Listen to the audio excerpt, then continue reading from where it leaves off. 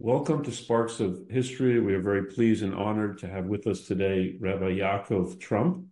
Rabbi Trump currently serves as the Rabbi of the Young Israel of Lawrence Cedarhurst. Rabbi Trump, who received rabbinic ordination smicha from Yeshiva University's REACH program, sits on the board of the Vad of the Five Towns and Far Rockaway. Rabbi Trump, an accomplished speaker, writer, and educator, co-chaired the 59th annual RCA convention for hundreds of rabbis across the United States and North America. Rabbi Trump, thank you so much for being with us. We appreciate it very much. It is really my pleasure. Thank you for the invitation. To start off, there is a sense that we, the Jewish people, are living through a period of biblical proportions. Why does it feel like that? And what does that actually mean? That's a good question. I've already been feeling that myself. I actually was at a conference this week, a Tikva conference, and I mentioned this point. And people were really moved by it, this particular point, is living in biblical times. Perhaps I'll start from the angle that I came to this myself, my own personal journey, and perhaps some can resonate with this. Is I spent a little bit of time teaching Nach or Tanakh, which is the Nevi'im and Ksuvim, prophets and scriptures of the Hebrew Bible, Tanakh, and it's 742 chapters, excluding just the first section of Torah. And so, if you do that 5 days a week, and it'll take you a little while, to just around 3 years to get through that cycle. And so I made an effort to do that, and it was really a very rewarding and very extensive project. And through the course of doing that, you study the epics, you study the stories, you study the narratives, the ideas, the reflections on reality of the Bible, of Tanakh. And I had this realization that a lot of people are gravitating towards this. This is the language that people need. This is the language that people want. And it intrigued me as to why that is. In fact, I'm writing a paper on this topic right now. And one of the answers is that the Tanakh gives us the language to understand what we're going through. Because up till now, we've really never experienced things of this level of biblical proportion. What does it mean, biblical proportion? When, in terms of the events themselves, having lived, looking through the events of the last century, just as an example, when you see things as the Holocaust, the establishment of the State of Israel, wars every decade, existential threats to the existence of Judaism multiple times, wars which have been fought, and the resilience of people, the reestablishment of Israel not simply as a religion but as a nation. These are things which we haven't seen. We, for 1878 years, sort of waiting there in diaspora reality, we haven't seen that. We haven't experienced things which are clearly, although natural, are clearly supernatural, God-led events in the course of history as well. That's one part of it. The other part of it is also our access. The Vilna Gaon try to get to Israel. The Baal Shem Tov try to get to Israel. Many, many, many great sages throughout the course of history try to make their way to Israel, and it was very difficult, and many of them didn't make it. And many of them had to turn around. Many people died on the way. It wasn't so easy to get there. If you read the introduction to the Pa'as HaShulchan by Rav Yisrael Shklov, he describes what it was like getting to the land of Israel. And he describes how when he gets there and there was a famine, and then there was a disease, and then his child died, and then his grandchild died, and then his wife died, and literally one thing after the next. It's shocking, and we get to complain about the coffee on an El Al flight, and we're there in whatever many hours, depending where you're coming from, and we get to the land of Israel, and you walk on the stones that our ancestors walk. That's what it seems to be as biblical times. You didn't just ask that. You asked, what does that mean? So what does that mean is a much harder to swallow. It's nice to be able to say that, but then what does that actually reflect as? So, I'll just say a statement, and then this can be it's a very hard statement to swallow, but I think that's important, and perhaps also just interest the discussion. And that I believe that when Mashiach comes, when we get to the end of this saga, there will be a new Tanakh written about this stage of history, and then, of course it will reference past history, but this stage of history is an accelerated experience of Jewish history. Everything is moving faster, and the magnitude of the events is much larger. When that Tanakh is written, there will be people and nations and cities and countries that will be in the Psukim, in the verses, and there'll be those who are in the Mefarshim, and those people who are maybe footnotes or Midrashim, or maybe won't even be involved in the course of that. And that's what it means, is that when you see history unfolding as it does, one has to take a very careful look and self-assessment as to, am I part of that, or am I simply a bystander to it? Will I be in the verses? Will my contributions be part of the significance of this or not? That's the meaning that I see as stands out in this. Okay, well, so building on that point, a couple of questions kind of connected. How can or should American Jews get involved in this historic era? What do observant Jews in general need to do today? And is prayer, Torah learning, acts of kindness, chesed enough? Or do we require a more radical refocus as Jews today? All really, really good questions. Let's start at the beginning. So you say, what can American Jews do to get involved during this historic era? I would reframe if we want to be written in the verses, or at least in the footnotes somewhere. Right, for sure, and not just for the sake of popularity and to be influencers, but for the sake of mattering. The truth is that I think the question should be reframed as, what should diaspora Jewry? And what happens is that the reason why it's framed as American Jewry is because, first of all, America is the largest single diaspora community, but also because it has had trouble having the realization of the space for the diaspora Jew more than any other diasporas themselves.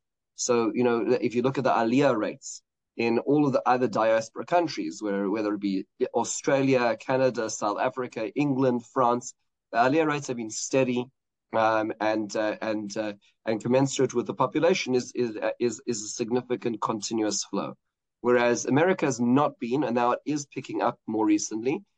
And part of that is because of the gravitas. The American Jewish community is one of the most sophisticated, most advanced, successful Jewish communities in the world, and it has been until recently been a place where Jews can thrive and not just survive.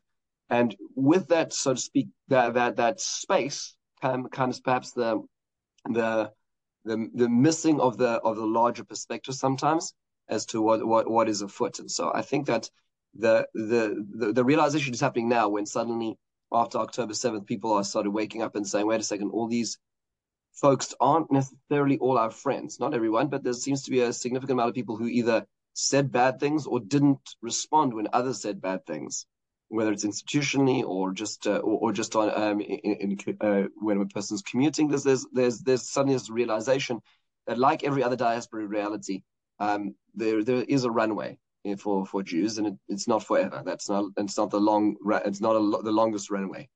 Having said that, without being seeing catastrophe around the corner, don't believe there's catastrophe around the corner. The question is how do people get involved? So it's the wake up call, the realization of getting involved. So what does that look like? So it looks like different things to different people. So for instance, there are so many different people who are doing things in their way. Some people are moving. Some people are saying, this is it. I want my children, I want myself, I want my grandchildren to be part of Israel. I know this is the future for the nation of Israel. And it's shifting as we see it. If you think about the locus, we'll call the center of gravity of the Jewish world has shifted to Israel. It's no longer America. Culture is now moving outwards from Israel, not outwards from America to Israel. Meaning, if you just look at pop culture for a second, you look at music. How many now of the diaspora musicians are now incorporating Hebrew songs into their songs? The Minister of Diaspora Affairs, the Minister of Education in Israel, is allocating funds to help the diaspora Jews. That was never the case. Before, it was all these magnanimous donors tried to help the state of Israel. Israel's at a point now where, yes, it's very appreciates the over $1 billion that came in, on donations in the last 3 months. That's been extremely helpful. At the same time, Israel itself is now projecting energy outwards as well. So as that shift happens, what are we doing? So there's so many do good. Is there people who are saying, I want to be part of that. I want my kids to be part of that, even if I can't fully be part of it. I'll be the immigrant so my kids can have that. My grandkids can have a chance. There are others who are doing missions. We came back. I've been on 2 missions, one rabbinic, one with the community. Other people are raising incredibly important funds. Other people are doing the packing, the letter writing, and is an amazing. We have a warehouse here with some incredible individuals who are doing this day and night, and tons and tons of material is being sent, and chesed is being sent. There are those who are davening. There are those who say Tehillim. There are those who are ratcheting up their spiritual lifestyle. And the truth is I think that everybody needs to be doing what they can do more. So meaning that right now is not the time to say it's being done. Now it's the time to be doing something. At the same time, I'll just put a foil to that, and challenge people on this as well. And that is that Rabbi Ilan Feldman told me the story that in the 90s, when he was in Atlanta with his father, Rabbi Emmanuel Feldman, he said, "Listen, isn't this like Mashiach? This is the Messiah coming. Here you have the East, the West, the Christian world, the world of Islam, all converging on Israel, the Scud missiles, and this is it." And his father said, "No, it's not going to be Mashiach, because Ner Yisrael is just going to become more Ner Yisrael, and Chabad is going to become more Chabad, and YU is going to become more YU, and everybody's just going to carry on doing what they do well more." And so on the one hand, everybody should be doing what they're doing well, but then we should also be moving a little bit out of our comfort zone. So if our thing is packing bags, maybe we should be doing a little more Tehillim. If our thing is only doing Tehillim, maybe we should be packing more bags. Meaning everybody needs to be going out of or seeing what habits they're doing that need to be changed, or what beliefs they were embracing that need to be dropped, because otherwise this was for naught. It missed our mark, at least for us, in that involvement. You had mentioned the missions, and Rabbi Trump, you had sent me videos and pictures of which I went through, which were inspiring. And what were your overall impressions of your recent Young Israel Lawrence Cedarhurst mission, and what messages did you bring back specifically to your community in the 5 towns? It was very overwhelming. It was very overwhelming to go to Israel. The language you're speaking from Israel, and you know that the language, the air has changed, the atmosphere has changed in Israel. People are living in a different way than they used to beforehand. So the first mission, the first message is that the impression is that Israel's where it's happening. Right now, there's a significant understanding in the street of Israel that history is being made. That this is a critical time. That Hamas needs to be eliminated. That we need to come together. That this division is not going to bring us to a good end. And there's a very keen awareness of that history and that moment that we're in right now.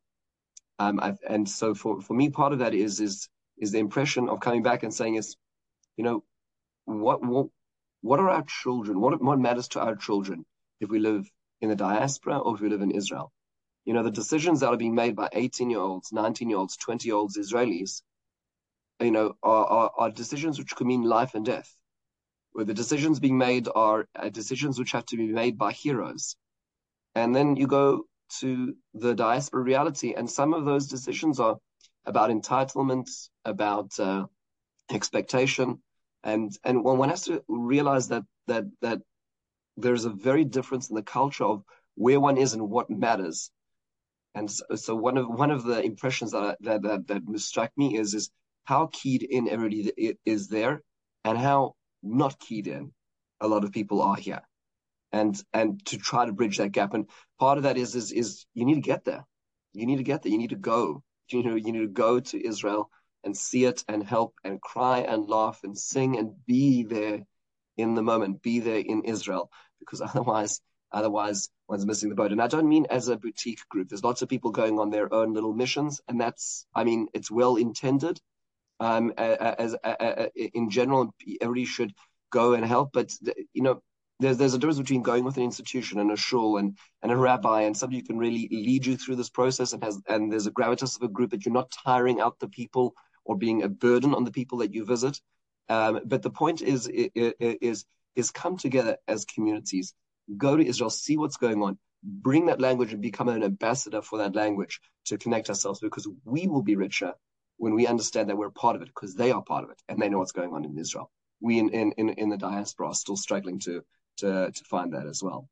Are you finding, Rabbi Trump, that people are doing that? I know I think it's Yeshiva Week now in America, or Yeshiva Weeks. People are planning trips or going on trips. Do you find that there's an awareness of that, and people are now thinking, well, maybe we should be coming to Israel and participating and helping and doing whatever their strengths are?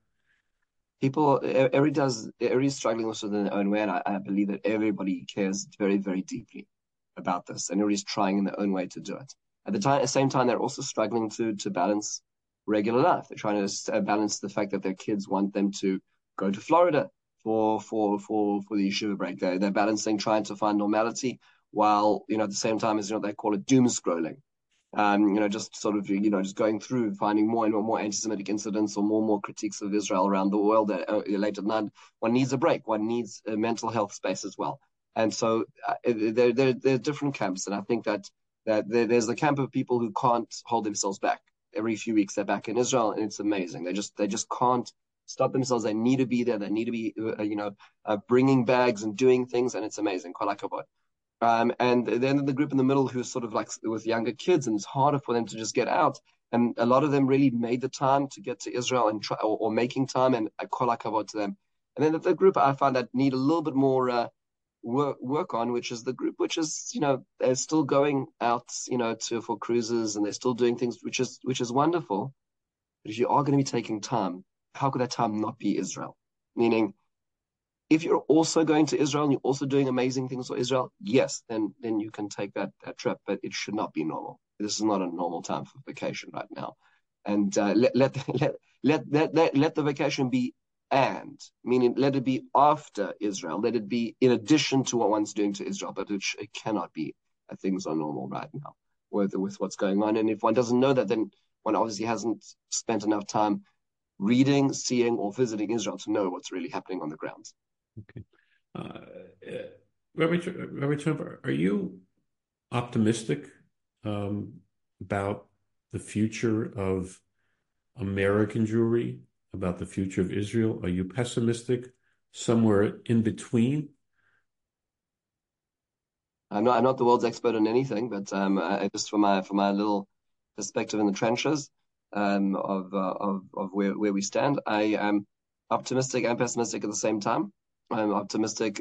Israel is remarkable, and the people are remarkable. The resilience which is shown, the emunah which people are displaying, is unparalleled. And obviously, despite all the suffering and pain, the most remarkable displays of humanity, dedication, commitment to nationhood have been on display in Israel in a way that's one's never seen beforehand. It's very vitalizing. In Chutz Aretz, you see an incredible resurgence of identity, Jewish pride, and that's truly incredible. And the pessimism is that right now in America, outside of the Orthodox community, the intermarriage rate in the last Pew report was 74%. And so that means that 1 in every 4 Jews is getting married to a Jew. We know that the statistics when there is intermarriage is that less than a quarter of those marriages will send their children for any form of Jewish education. So we're talking about a hemorrhaging of the Jewish identity of people of Jews who are not identifying or not going, their grandchildren will have trouble identifying with the same values as their grandparents as Jews, which is a tremendous tragedy. But at the same time, there is an awakening right now, and I think that I'm optimistic that this allows people to find themselves, allows people to ask themselves what really matters. What am I really? Where am I going? What do I want to be part of? And I think that there is optimism in the moment if it will last. Just in conclusion, currently we're reading the Torah, the Bible portions that are talking about the slavery in Egypt and now the redemption from Egypt. And any thoughts in connecting what we're reading about today, any Torah thoughts to the current situation? It's a great question. That's a great question. I think that as the Mefarshim talk about, is the exile from Egypt is in a certain sense, the archetype for all other exiles and redemptions as well.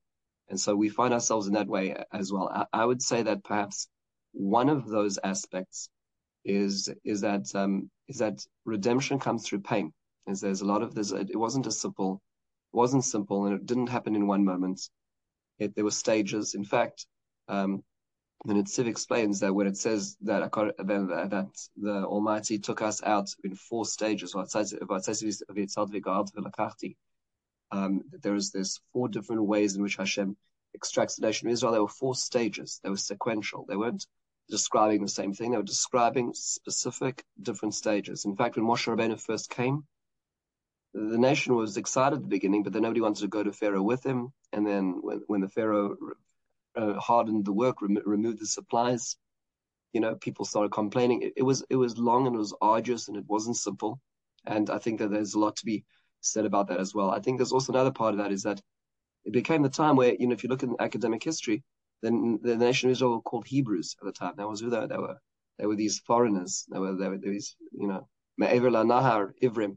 But through the course of Exodus, you start seeing the realization that they're not Ivrim. They're B'nai Yisrael. They're the children of Israel, not just B'nai, but they are the Yisrael. They're the nation of Israel. That sort of, I find that perhaps in our times as well, it's worthwhile looking at that language.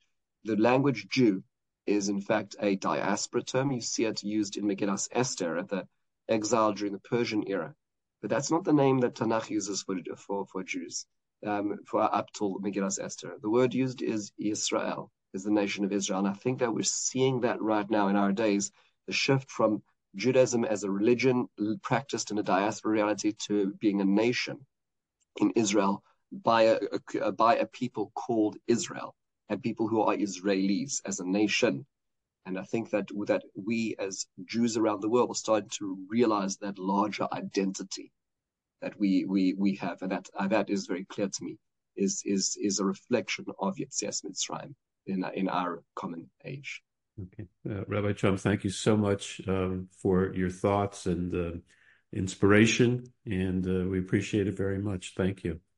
It's my pleasure to be sharing it. Thank you for the opportunity.